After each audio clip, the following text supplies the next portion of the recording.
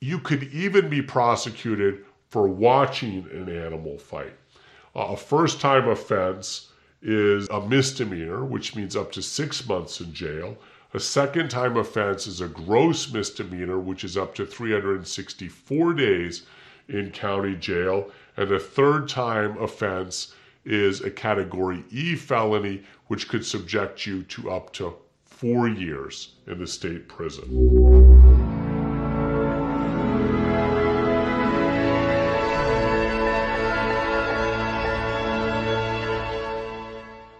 Came to work for you. We only had one. That's 20 years ago. Yeah. Yeah. You don't even know the difference. I mean, it's, again, like you say, the debit card can do everything. It's real purchasing versus this myth. And you can just fall into a trap. You just never know when some emergency happens. If you don't have the baby steps in place and you don't have a real emergency fund in place, Josh, you just, it's too much of a temptation to then say, oh, well, I've got it, I'm going to use it. Now you're behind the eight ball. The other pieces of data we've got is that any kind of non-cash transaction, debit, credit, Apple Pay. Oh, yes, that's right. Any of these, they're what are called low-friction transactions. When you spend with cash, it activates the pain centers of your brain. And it doesn't when you do a low-friction transaction with plastic. And actually, credit cards are lower friction because somewhere deep down in your psyche, you know you don't have to pay it. You don't have to have the money in the account today. Mm-hmm. I just got to get my paycheck by the end of the month, or I can pay one of those easy payments. Right. And somewhere down in your psyche, your intellect tells you that, and so you have a tendency to spend more. And all kinds of different pieces of research showing that you spend more with credit cards than you do with debit cards, and more with debit cards than you do with cash. Yeah, that's just again because it's a psychology of behavior, and it doesn't matter how disciplined you are. Mm-hmm. I'm disciplined. I teach this stuff for a living, and we're on a cruise ship, and of course there's no money on a cruise ship these days. Back when we used to have cruises, remember those? And your door key. Your door key will buy anything on the boat. And I find myself buying the kids, $6 ice cream cones or whatever. Same thing in Disney property. Mm-hmm. Your door key will work. It's your own property, and you can buy one of those $63 raincoats and not think anything about it because it rains every afternoon. Disney arranged that. True. And so, but you don't realize it emotionally that you're overspending and that you're spending more than you would, even if you're disciplined. I'm pretty dadgum disciplined. I teach this for a living. Right. But I get back to the room and I'm like going, dadgum. And you can afford a lot of $63 We bought some stuff. I can afford it, but I'm just looking at the bill going, we bought some stuff. It's like swipe, swipe, swipe. Right. And I heard you say this once. We were talking about this one time. We have a mutual friend who posed that one time. We were hanging out at his house, and he was literally asking all this, and you said the same thing. And it's funny that really wealthy people don't need airplane miles. They don't. Like, real wealth. They have money. Yeah, they don't care. They have their own plane. They don't care about the miles because they go, hey, I think I want to go here tomorrow. Oh, yeah, I'm really rich. I can do that. A pardon is a government-issued forgiveness of a crime committed here in the state of Nevada. A pardon does not erase a criminal conviction. Only a record seal does that. But it can help you to restore your civil rights and your right to possess a firearm. In short, a pardon forgives but does not forget. The benefits of having a pardon here in Nevada for a past criminal conviction include the following. It would remove all legal disabilities resulting from a criminal conviction.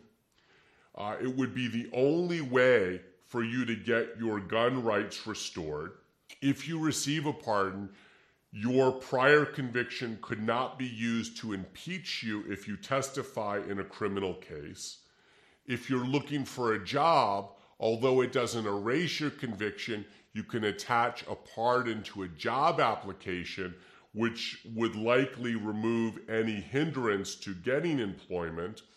If you're not a citizen and you're having immigration issues, will likely prevent you from being deported or denied naturalization, and can restore your right to vote, your right to hold office, and your right to serve on a jury. Note, a pardon does not do any of the following. It does not overturn, seal, or expunge a judgment of conviction. There's a separate process for doing that called a record seal here in the state of Nevada. It does not relieve the duty of a sex offender to register, and it does not guarantee that an employer will hire you if you have a criminal record. The penalties depend on whether or not you have priors. For a first-time offense, it would be treated the same as a DUI, alcohol. Minimum 2 days in jail, up to 6 months in jail. For a second-time offense, it's a minimum of 10 days in jail. And for a third-time offense within 7 years, you're looking at a felony with a minimum 1 year in state prison. Additionally, you would be required to do a DUI class, which you could do online. You'd be required to attend a victim impact program, and you'd be required to pay fines and fees. Here in the state of Nevada, if you've been in an accident while driving with a prohibited substance, including marijuana, and someone's been injured, the penalties go up substantially. And you're looking at up to 20 years in state prison if you were in a DUI marijuana-related accident where somebody was injured. And everything out so you don't have no problems. You get yourself a W-2 at the end of the year. You want that. Trust me. Don't be like me in the past where I learned from that mistake, okay?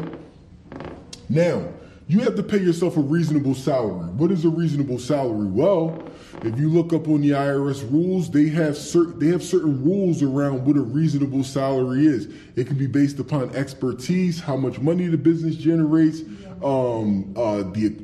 the economy, where you're located. It's a lot of things that are involved in this, okay? When it comes to reasonable salary. That's why you want to talk to a legal or a financial professional to be able to discuss what a reasonable salary is based off your business.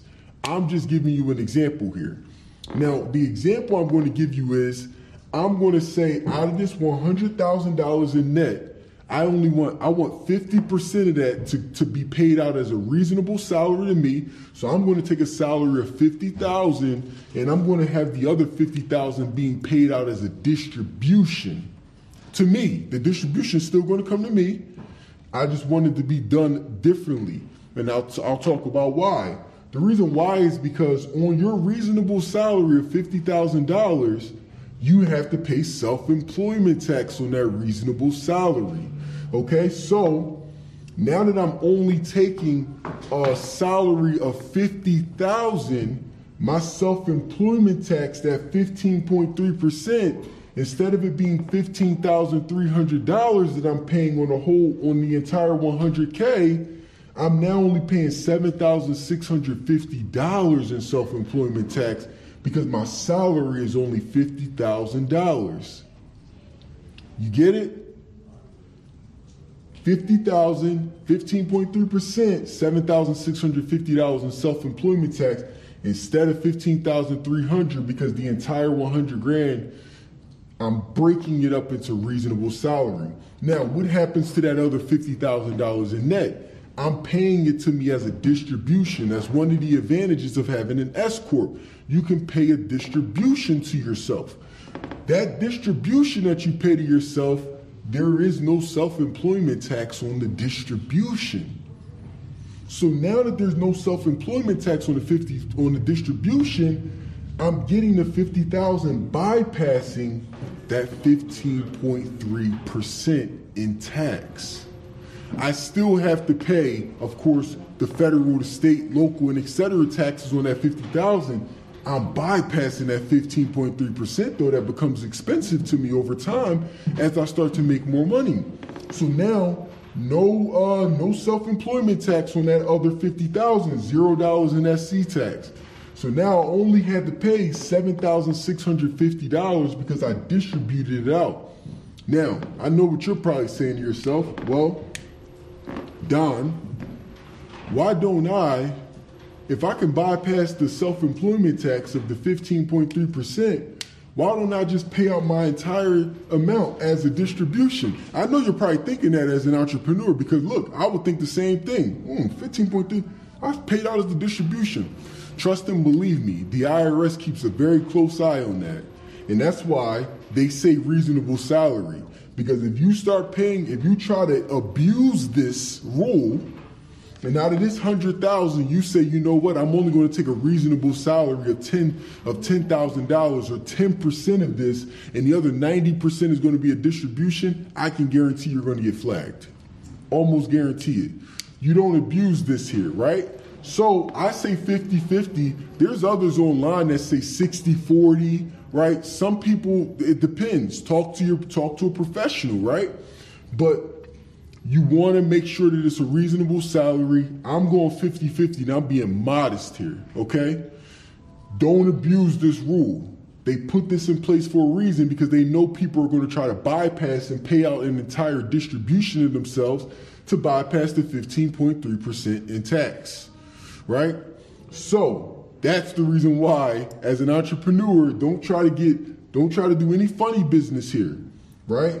50% goes reasonable, the other 50% goes distribution. Cool, I'm able to bypass. Now, if we talk about it from a savings perspective now, remember, between my $15,300 that I'm paying in self-employment tax on this entire 100K, plus that 25% that I'm paying in federal and state taxes, I'm paying about $36,000 over here as an LLC that's taxed as a sole prop. But now, since I'm an S Corp, I'm only paying $7,650 in self-employment tax, and I'm bypassing the self-employment on that other $50,000.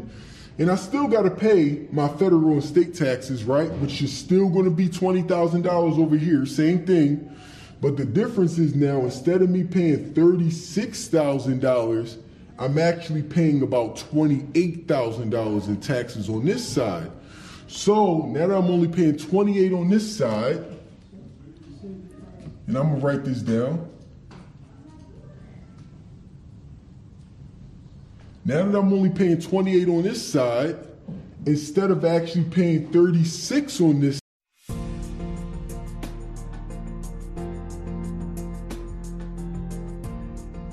Let's talk about theft, petty larceny, grand larceny. What encompasses the crime of theft in Nevada, right? Nevada criminal statutes provide a detailed definition of theft that encompasses a number of specific actions, right? These laws state that a person commits theft by controlling the property of another person with the intent to deprive that person of the property, converting, making an unauthorized transfer of an interest in, or using the property of another person without authorization, obtaining the property or services of another person by making a material misrepresentation, or coming into control of lost or misdelivered property of another person without making reasonable efforts to notify the true owner or the person controlling the property while knowing or having reason to know that the property was stolen. That is essentially the definition of theft, petty larceny, or grand larceny. Now, the difference on those, depending on how you're going to be charged, is going to be the value of the property, right? So if you steal property that has a value of $250 or less, you'll be charged with misdemeanor petty larceny. Steal property with a value of over $250, that is grand larceny, felony.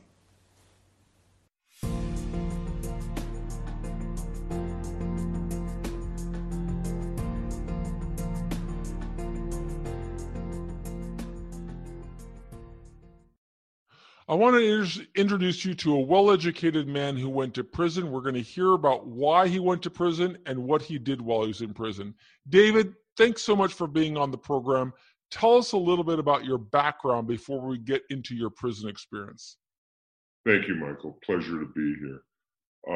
I was a practicing and licensed attorney in the state of Illinois for almost 15 years prior to becoming a management member of a startup biotech company in the Chicago area.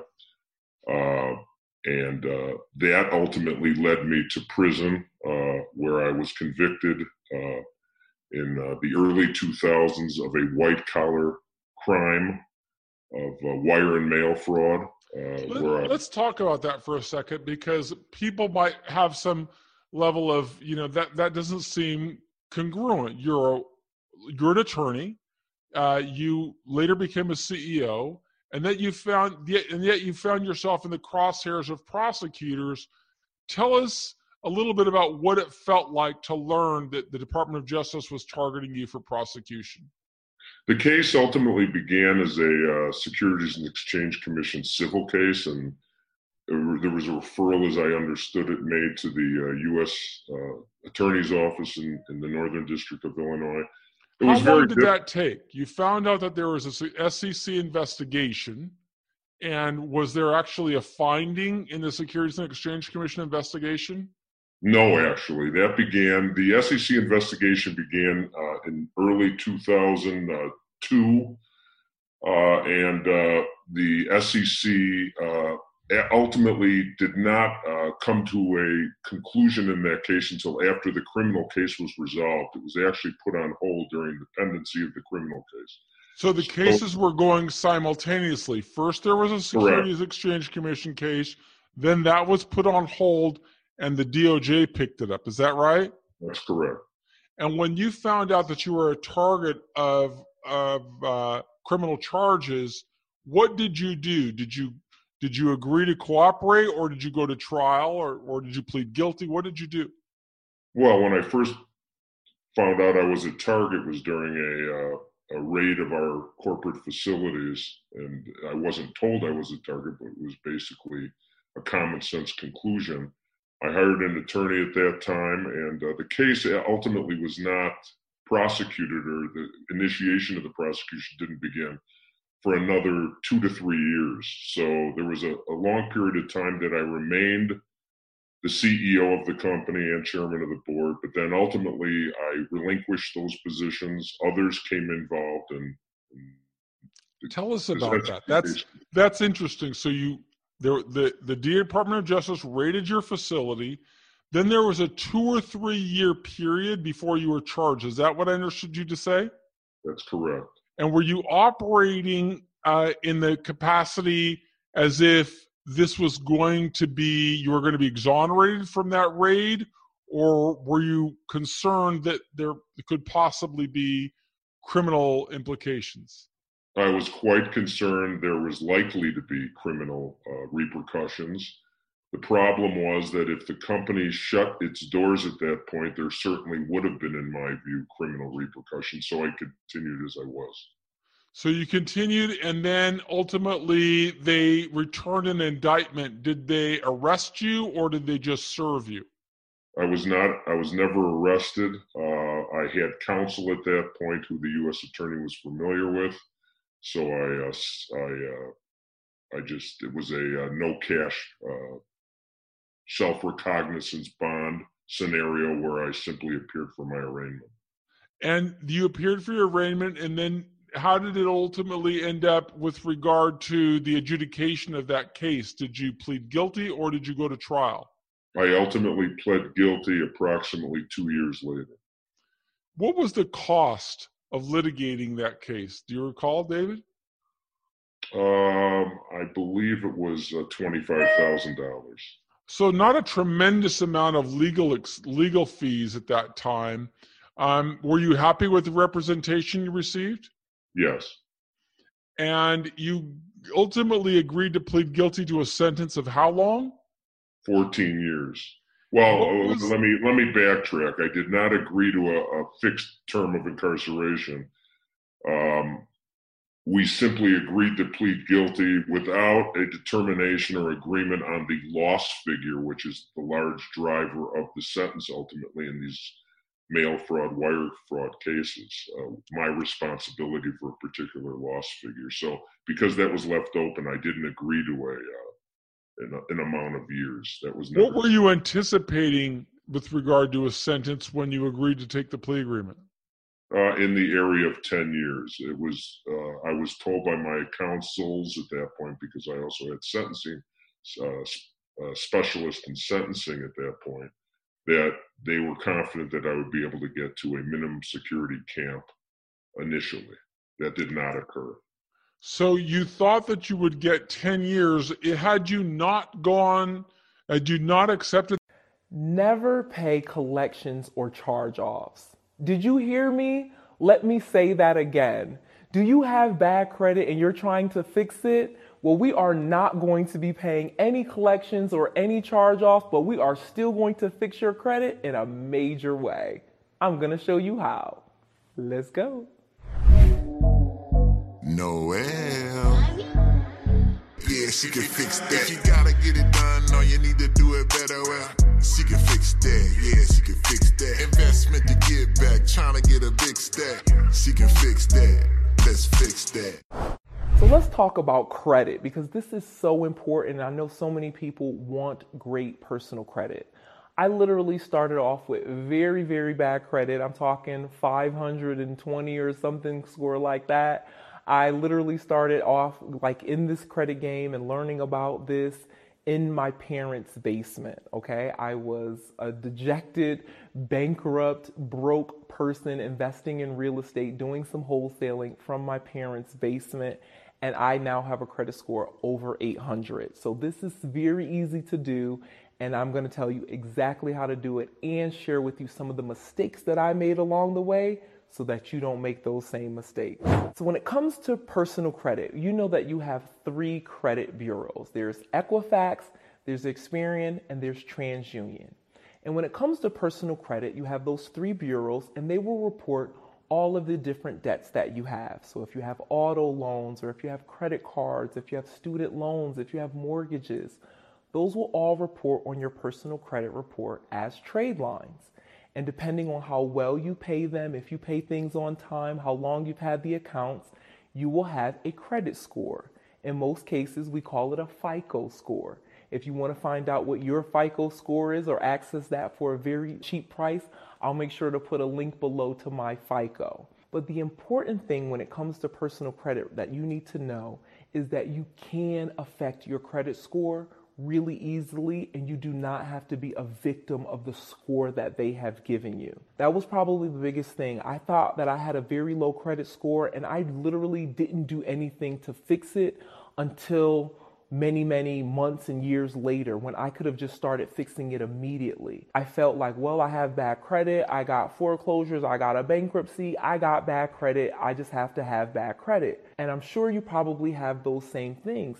But it is not true at all. You literally can clean up your credit report in a matter of weeks, and I'm going to tell you some secrets on why and how you can get it done without spending any money in the process. So let's talk about what affects your credit score. Like I said, we all have trade lines, and all of the different trades and things that people have given you will report on your credit report. But there are different things that affect your credit score, and this is very important for you to know. So of course, you have different trade lines. If you have an auto loan, that is considered an installment type of loan. But if you have a credit card, for example, that is considered a revolving type of account because the amount is variable and it is a revolving account. And then you have mortgages. That is a different type of account. A mortgage is a mortgage. It is different from a revolving or an installment account. So you want to have a different mix of the different types of accounts that you have. You want to have a car loan. I know some people are afraid of debt and they don't want any debts and they don't want a car loan. But if you want to have a good personal credit score, you probably should take out a car loan at some point in time. You probably should borrow money and buy a house if you want to have a good credit score. So the bottom line to it is you want to make sure that you know what affects your credit score. And the different types of accounts are one of the things that affects your credit score. The next thing that affects it is how well you pay those trade lines, how well you pay those accounts. Do you pay them late? Do you pay them on time? Do you pay them 30 days late? Do you pay them 60 days late or 90 days late?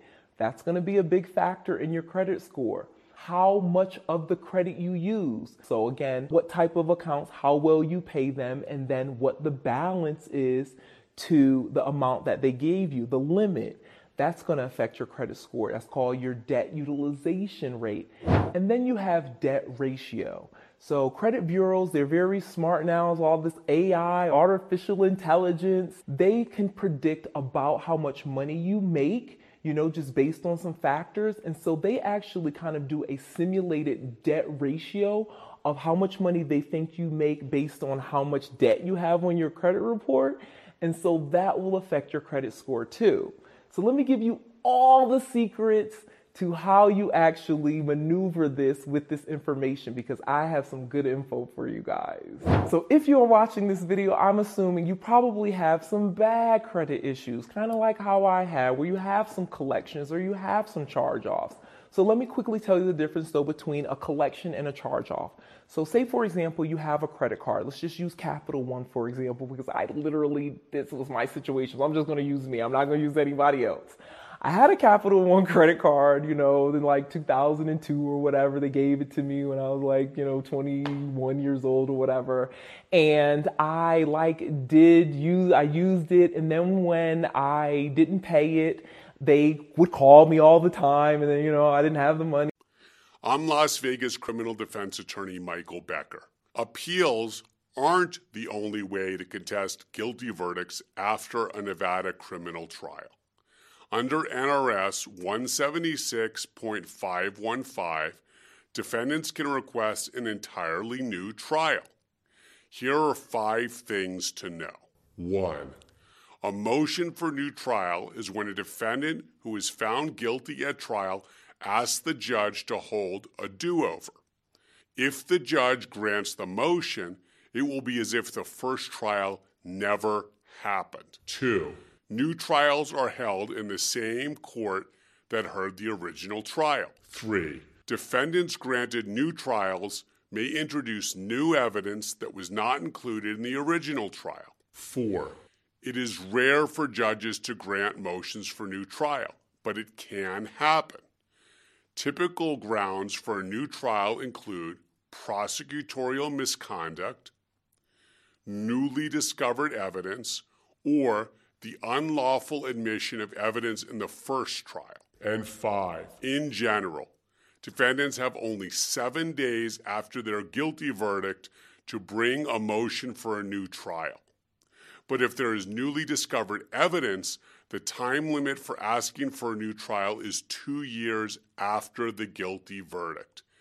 And in some cases involving new DNA evidence, there is no time limit at all. If you or a loved one is facing criminal charges in Nevada, call my legal team at 702-DEFENSE for a free consultation. The attorneys of the Las Vegas Defense Group are here to fight for the best resolution possible in your case. An S Corp, they're talking about self-employment tax, which I'll be talking about in a second. Self-employment tax. As an S Corp, you can start to bypass some of those self-employment taxes to save yourself some money and keep it in your pocket. And that's what we'll be talking about here in this next step. All right, now we're down to the fun part. Let's break down an LLC that's taxed as a sole proprietorship, LLC taxed as an S Corp, and really showing you the numbers from a tax standpoint, right? And then we'll get into when is it actually worth your time to be elected to be taxed as an S Corp, because there is a breaking point of when it's worth your time, right? Because me as an entrepreneur, taxes, let's just take taxes away from this. There's a cost of time, right? As entrepreneurs, we have time that we need to make money, marketing, etc., right? And then on top of that, we're paying for attorneys, and we're paying for tax professionals or CPAs, or if we have to pay state fees for our S Corp, then there's a certain amount of time that's involved to do all of these things, which means that it needs to be worth my time to save that money by electing to be taxed as an S Corp, which we'll talk about in that next part after that. But let's break this down here of why an S Corp can be an advantage to those that are netting a certain amount of money. So I'm going to compare both here. So you'll see LLC taxes and sole prop, and the LLC taxes and S Corp, and we're going to talk about both here. So again, we still got Prince Donnell LLC. Y'all know that Prince Donnell LLC, I do marketing, TikTok, YouTube, all types of stuff, right? And like I talked about in the last example, same example here, made $150,000 in revenue, right? $50,000 in expenses, I netted $100K. Now, my LLC is taxed as an S Corp over here, same thing, $150,000 in revenue, $50,000 in expenses, and then I netted $100K. Same examples here on both sides, on both sides of the tax. Now remember, as an LLC taxed as a sole prop, remember, you're paying self-employment tax on the entire net of the 100K. Okay, self-employment tax, Medicare, Social Security, 15.3%. You're paying $15,300, a bill that you got to pay to the government, right? And then remember, let's say that my taxable income, when that money passes through to my personal tax return, let's say that my taxable income is $80,000. Well, now when my taxable income is $80,000, I got to pay federal taxes, state taxes, local tax since I'm here in Philadelphia, and there's other taxes that could be involved as well. So let's just assume that I'm paying about 25% between federal, state, local, and other tax. Then let's say it's 20 grand that I got to cut out to the government as well. Well, okay, that means total between self-employment tax and my federal, state, local, and other taxes, I'm paying about $36,000 for that year in taxes. That's about $3,000 a month, like we talked about in the last part of the video. That's a lot of money, okay? And I could think of like 50 different ways I could use this money right here, okay? So that's being taxed as sole proprietor. You're not getting any savings here on the sole proprietor side, no savings, right? But again, like I told you on the earlier part of the video, that's okay if you're just starting out and you may not be making a lot of profitability. Remember, this is on netting 100K. If you only netting 15, 20K, 30K, then slow your roll for a second, and I'll talk about that. You're still gearing yourself up, okay? Now, let's talk about the LLC taxes and S Corp with the same example where I netted 100,000. Here's the difference with the S Corp on where the tax savings comes into play that you've heard all over the internet. With that 100,000, now remember, on the sole prop side, I'm paying self-employment tax on the entire 100,000. Here's the difference with the S Corp. The difference with the S Corp is that I am able to control how this $100,000 is paid, okay? Now, I have two ways that I can pay out this $100,000 in net income that my business made. The first way that I can pay it out is through a reasonable salary, and the second way I can pay that out is through a distribution. Let's talk about both, right? Now, I'm sure that y'all know that when you're an LLC as a sole proprietor, you're not paying a salary as an LLC that's sole prop. There's no salary involved, right? You just write yourself a check, but there's no payroll system for you as the actual business owner of the LLC, the sole prop. When you're taxed as an S Corp, you actually become an employee now of the company, of your own company. You're an employee. You have to pay yourself a reasonable salary now, which I would suggest going to a payroll service in order to do that. Please do that, because if you don't and you just write yourself, now you're going to have other tax situations in the future. Go with a payroll service, run your salary through there so that they can already take the tax. What I'm here to talk about is the life of a case. Now, this is important. You will focus on this topic in civil procedure.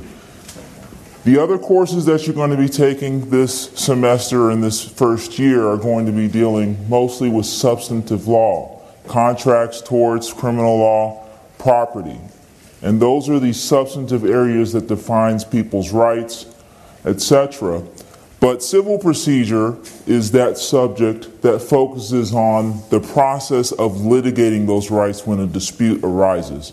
And it's very important to understand how that process works. So you're going to learn about that from start to finish in your civil procedure class. So what I'm going to do today is give you an overview from start to finish as to what that looks like. And we're going to start with what typically is the beginning of a dispute. Is there is some type of incident. So we'll keep it simple in this situation. We'll talk about a car accident. Very simple situation where you have two people colliding on a road and there's a dispute that arises. There's injuries, personal injuries, property damage. So we have the issue of what do we do about this? Now, someone who's injured in that situation is probably going to want to seek legal recourse to recover for that. They can do that through the vehicle of a lawsuit. So we'll style that person as the plaintiff, and then we'll have a person that they sue as a defendant.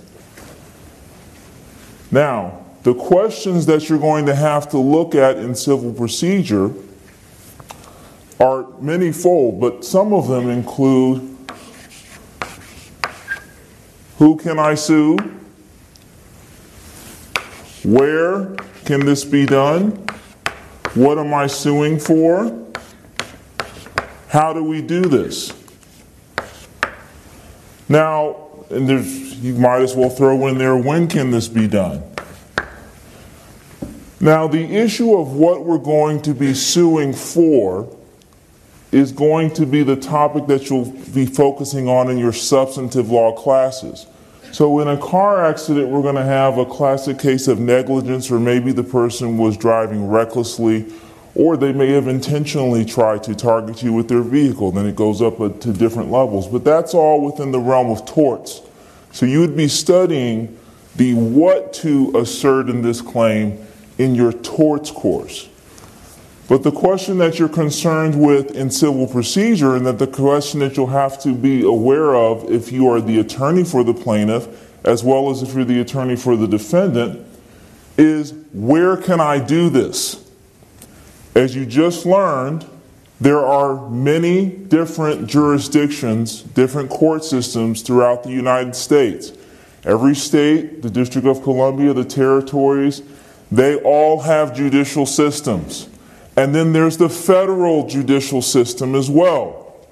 So, with this car accident, where among all of those places can this go? It's not necessarily just one place, it may be multiple places. But you have to know as the lawyer, where can I go? Can I go into Virginia State Court? Can I go into Wyoming Federal Court? Maybe it's both of them. Maybe it's neither one. Same thing as the defendant's lawyer. When your client is sued in a particular place, you as their lawyer need to be able to say, you can't sue us here. You've chosen the wrong location.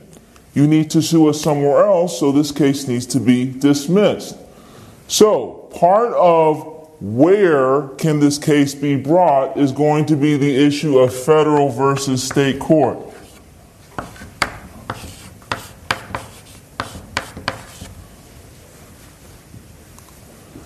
Now, the state courts, generally speaking, are courts of general jurisdiction. They can hear cases of all kinds, with certain exceptions, where there are some federal law claims that are exclusively tied to the jurisdiction of the federal courts. So you don't have to worry as much about that right now. Generally speaking, state courts can hear all kinds of cases. Federal courts are courts of limited jurisdiction. What limited jurisdiction means is that they can only hear those cases that Congress has affirmatively granted them the authority to hear through statutes. So Article 3 of the U.S. Constitution sets forth the scope of the judicial power. Then Congress has to dole that out to the inferior federal courts, the federal district courts. So Courts that are in the federal system can only hear those cases of a kind that have been given to it.